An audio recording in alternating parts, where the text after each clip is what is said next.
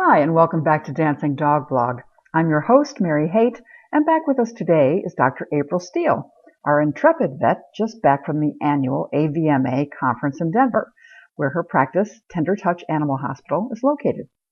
We'll be talking about your dog's dental health, some disturbing news on the frequency of dental disease found in dogs by the age of 4. Wow. And offering some possible pathways to prevention. Questions from listeners reveal the truth about some product claims, and we discover some methods and products that actually work to keep teeth clean. Hi, Apryl. It's great to have you back with us. Hi, Mary. It's good to be here. Hey, I hear you just came back from the big annual AVMA conference in Denver.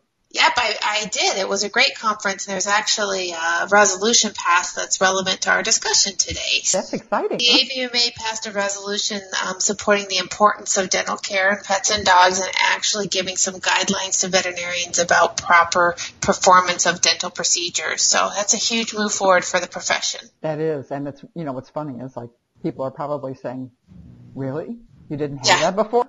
Yeah. We assume that you have everything that, human medicine has. You would think, but, veterinary medicine encompasses all different types of standards of care throughout the country, so anything we can accomplish. Oh, yes, it can be really tough to come to consensus with such a large group. What's happening that might help dogs keep their teeth for a lifetime, despite bad genes? Anything out there? Yeah, there's a lot of things. Bad genes are frustrating and challenging.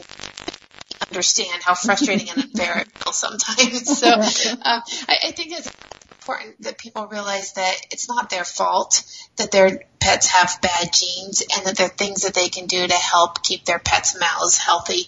And, healthy mouths are so important because we're talking not just retaining their teeth, but comfort, lack of pain, which is to me, one of the biggest priorities of practicing medicine, and also the infection and how that affects other organs in the body. So genetically, there's a couple things that come to mind. One, which is something that is becoming more and more prevalent and we're understanding the value of more and more, is that when we get these puppies in for puppy exams, and they're these little guys that are going to have a lot of growth in their mouth still, we need to make a very close evaluation of the alignment of their teeth and determine while they're still growing if there's something we can do, whether it's extracting a tooth in an abnormal location or extracting a lower canine. If the bottom jaw is too short, it'll start digging into the roof of the mouth and inhibit that jaw from growing normally. So we really do have an amazing opportunity we'll never have again when these guys are tiny and growing to affect a normal mouth as they get older. And then also with some of the breeds that are predisposed to dental disease, one of the reasons they're predisposed is because they have this huge number of teeth crammed into this tiny little space. And those teeth are not only ineffective, but they inhibit saliva, cleaning of the teeth that happens naturally. So by getting those guys in and extracting one or two abnormal teeth in abnormal locations, we can actually allow the other teeth to be healthy and allow that dog to keep those teeth for a much longer period of time. So preventive care by looking at these teeth and seeing what we can do to help keep as many teeth healthy for as long as possible is important, even despite bad genes. So over time, the best way we can care for our dog's teeth is by making sure they're checked every year. Yeah, so two things. I mean, you're right, making sure they're examined, especially as a little baby, but every year as well, because we do start to see problems. Over 40% of dogs at the age of 4 have dental disease, so really keeping an eye on this. That's a lot. It's a lot. And then the other thing is home care. I cannot overemphasize home care. And it's something that everybody has different levels of ability to perform. And there's lots of different things that can be done. Brushing the teeth is the most effective. There's chews, there's treats, there's dental diets, there's rinses that can be applied directly to the mouth or actually placed in the water. All of those things have a place and everything helps a little bit. Brushing probably helps a lot, but it's probably the one that takes the most time and commitment. When you have an animal with predisposition for dental disease, you really want to keep up on these home care programs if you want your pet to keep his or her teeth. What are some of the signs of trouble on the horizon, and what's the best path to prevention? Right. So Trouble on the horizon is, I think, the very first sign most people appreciate is bad breath. And if I could just make people understand that bad breath is not normal. People are like, oh, it's dog breath. It's supposed to be gross. No, it is not. You're smelling bacteria and you're smelling infection, and that's never normal. So if you are smelling an odor from your dog's mouth, take your dog to the veterinarian and figure out what really is happening there. Other early signs are a red line along the gum line, right where the gum touches the tooth, and you can lift your dog's lip up and visualize that. And if that's a red line there, that's not normal. Many dogs have black pigment on their gums, depending on their breed, and a lot of clients come in to me. They just happened one day to lift the lip and saw that black pigment and are freaking out, and that's normal. So get to know what your dog's normal, right? But if you see that red line, that's not normal. And then, of course, if they show any evidence of pain when they're chewing, that's a huge red flag. Most animals don't. I have seen animals come in with multiple abscesses on their teeth, fractured teeth with exposed pulp, things that we would just be crying in the corner about, and these dogs are eating and not showing pain. However, when we address that disease and we take away that pain, those animals are like puppies again. So we know that they were painful, but I don't think our dogs think, if I show that I hurt, my mom is going to take me to the vet and get my tooth fixed. So they eat, it's very instinctual. But if an animal does show pain and chews on one side of the mouth or kind of winces, that's a really big deal because that's not natural for them to even demonstrate that. And then the last thing that I see pretty commonly, unfortunately, is dogs that come in with a large swelling under their eye because an upper carnasial tooth has actually abscessed and ruptured up there. And so people come in thinking that the dog got stung by a bee or has a bite wound, and it's actually a ruptured tooth up in that area. So, wow, that's amazing. Yeah. But if you are brushing your dog's teeth on a daily basis, you're a very dedicated person if you're doing that. You're awesome. Number one, but you'll get a prize. You'll be able to feel where there's a problem. And if you're touching or moving your finger with the gauze across the gum line and there's an abscess somewhere, you're going to get a reaction from the dog to pull away. You're going to get a reaction, and be careful because sometimes they bite without thinking. Chomped on. Yes, exactly. Automatic reaction. So you're pretty much catching it early, right? So before it's going to affect, how the dog behaves. Right. And if you're in your dog's mouth regularly brushing, you are doing your dog such a great preventive care service.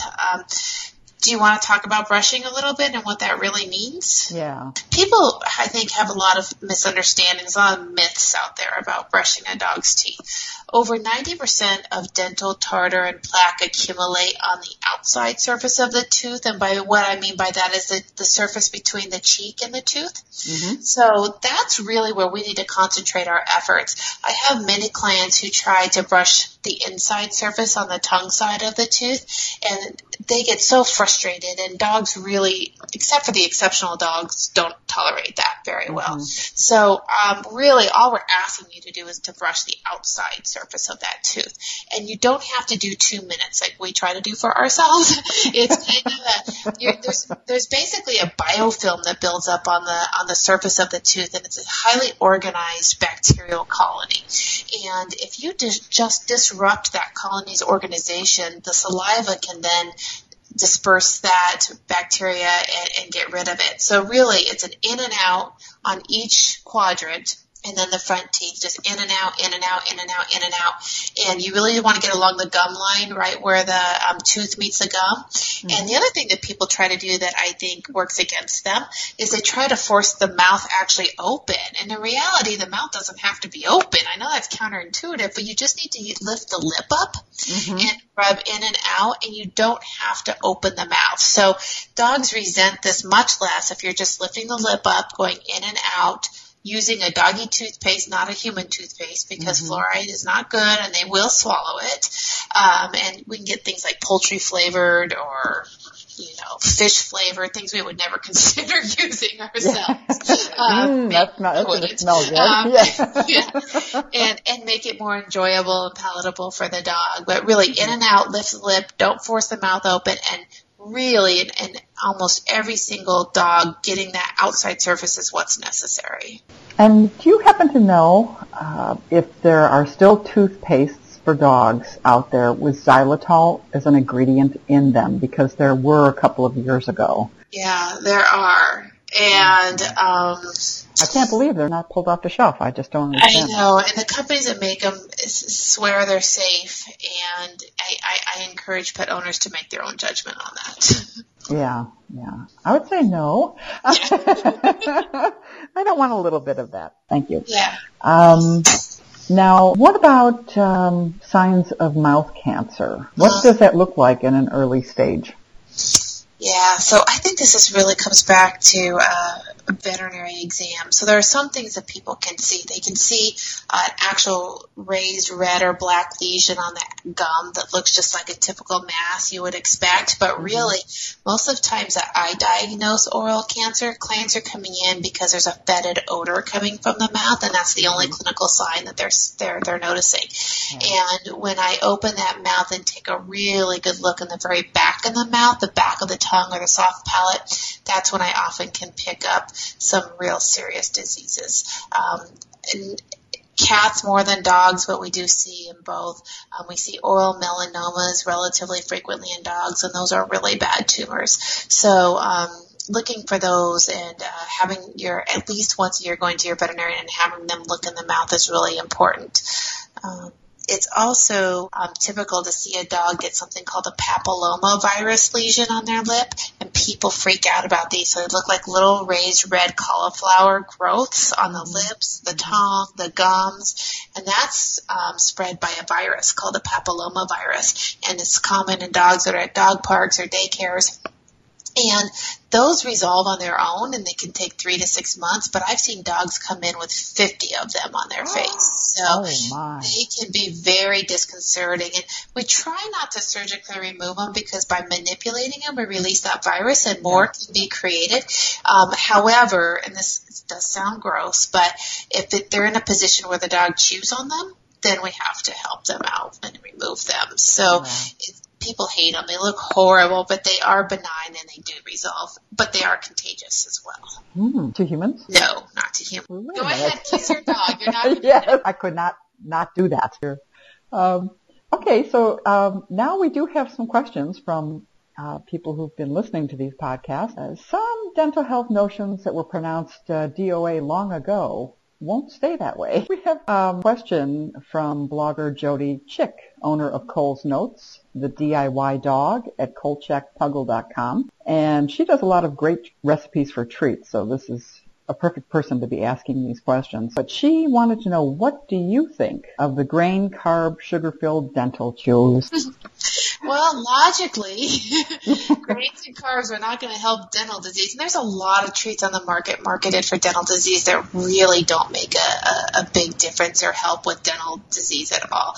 We used to say for years that dry food was appropriate to help get the teeth clean, and we know now that that's not always the case, and some animals don't even chew their kibble, so it's hard to rely on that. I will say that the exception is dental diets. There are not the grocery store dental diets, but there are a couple prescription dental diets that have some pretty amazing science behind them, and I am seeing amazing results. Usually for these genetically predisposed animals that are having dental procedures under anesthesia every year, we're going 2-3 years between procedures with some of these diets, and so you have to be really careful about what truly does help the teeth when it comes to kibble and diets. The veterinary dentist, this is kind of a hard discussion I have with clients a lot. So veterinary dentists recommend you never ever give your dog a treat that's harder than your thumbnail can indent. And that's hard to convince owners when they have these big labs and, German Shepherds, Golden Retrievers, where their life is chewing hard things. And you have to find that balance between quality of life and fracturing a tooth and that risk. But technically, if your thumbnail cannot indent it, it's too hard for a dog to chew upon. That would make all bones. That would be, that list gets pretty exhaustive. So just use your judgment, understanding in your risk there. There are a lot of products with chlorhexidine in them that can make actually shown to make a really big improvement in infection in the mouth and decreasing gingivitis and promoting dental health. And some of those are rawhides, but when you get rawhides, make sure that they don't have formaldehyde in them because that's potentially toxic to dogs. Yes, I just don't. I kind of completely erased that whole concept from my brain when my dog almost choked on one. So yes. I said, no, we're not having that. Yeah, watch your dog and make sure they learn how to eat them properly. Yeah. And she has another question. How effective are those plastic nubby-fingered brushes? Would they, or say a clean microfiber or terry cloth, do a better job? It's an interesting question, and it depends if you're the client or the pet owner that is going to brush the teeth every single day, or are you doing it twice a week? Because if you're doing it every single day, that very sensitive biofilm that we discussed is all you're trying to break down, and anything you touch a tooth with, a Q-tip, anything, is going to make a difference. But if you're not doing it every day and you're getting some slight calcification of that plaque, then you need something a little bit more abrasive. And you will be looking at things like gauze, toothbrushes, or something like a terry cloth.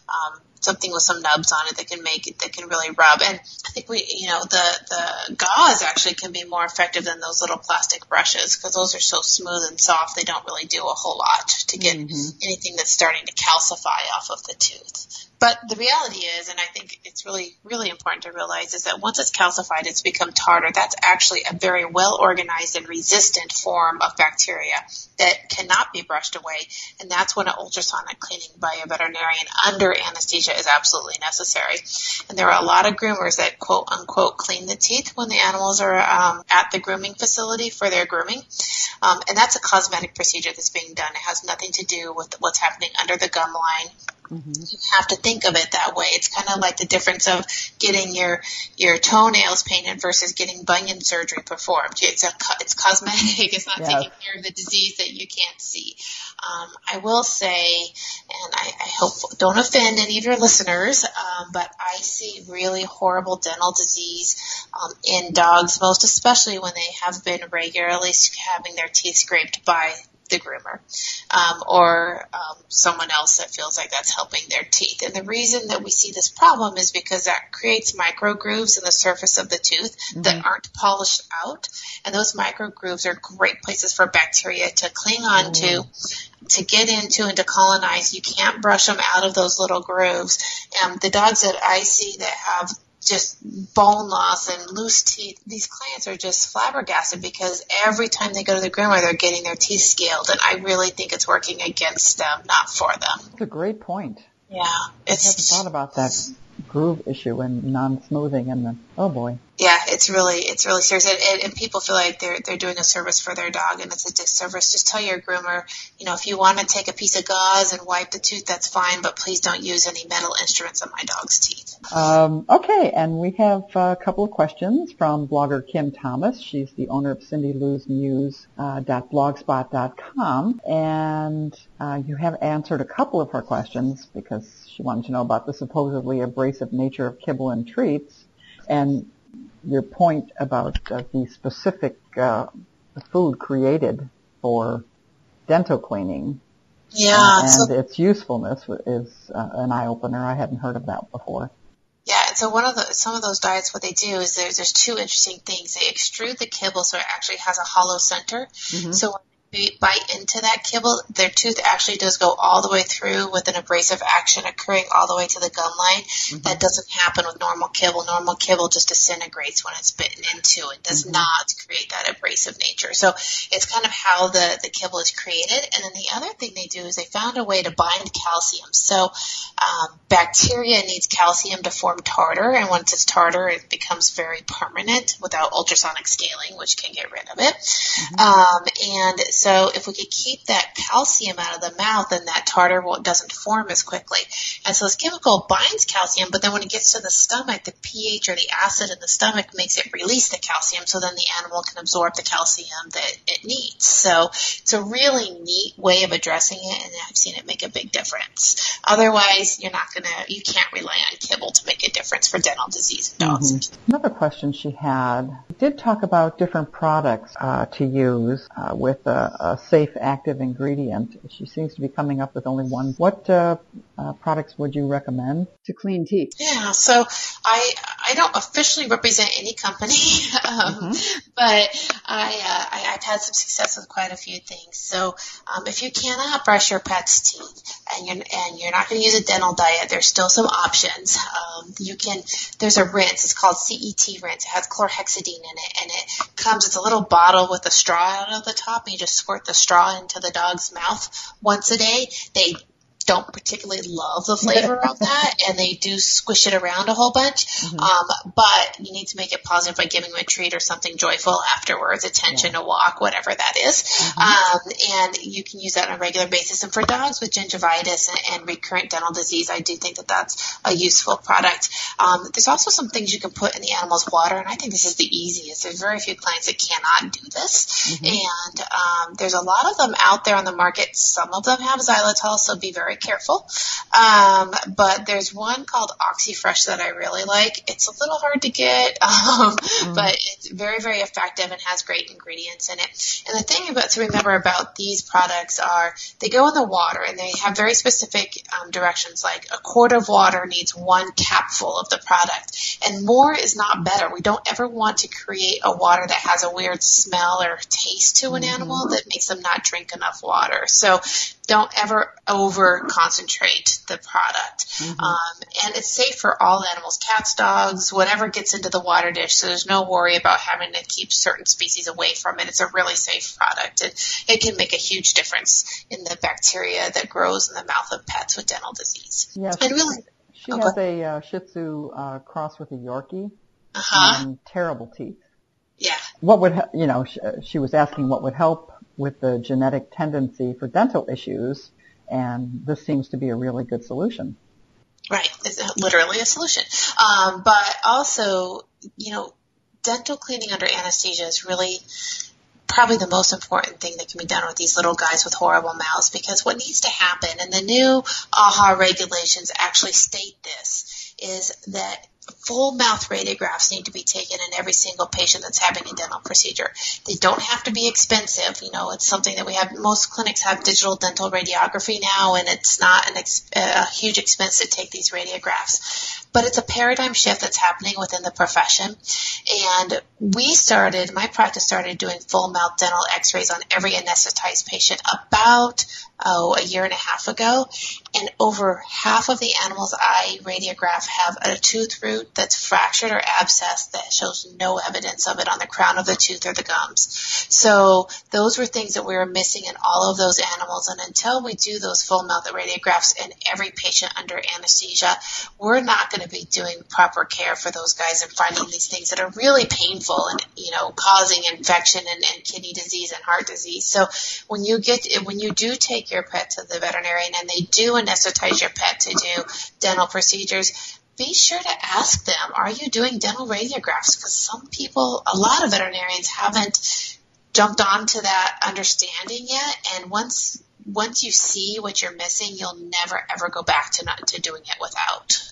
And these little dogs with these genetic predispositions, like a Yorkie Shih Tzu, usually what's happening is their teeth are getting cleaned, but there's something just under the gum line that's not visible without these radiographs. And so it's coming back and reseeding constantly, and it's just never resolving. But when you actually find it and resolve it with a radiograph, and then you take care of the problem, they stop coming back so frequently. Then you don't have that problem of constant cost and constant problem for the dog, and that helps people, better understand where the treatment has been lacking. Right, and where the value is, and the value is in taking those radiographs. Yep. So, and her last question was, and we talked a little bit about this too, is what role, if any, can diet play in dental health? Right. And like I said, a lot of diets out on the market will have a dental health claim with no basis for that. So just be a wary consumer. And if your dog is having recurrent problems, talk to your veterinarian about truly finding a good diet, a prescription diet that might help, if that's the way you want to address it. Did you have a myth out there that you would like to put to bed?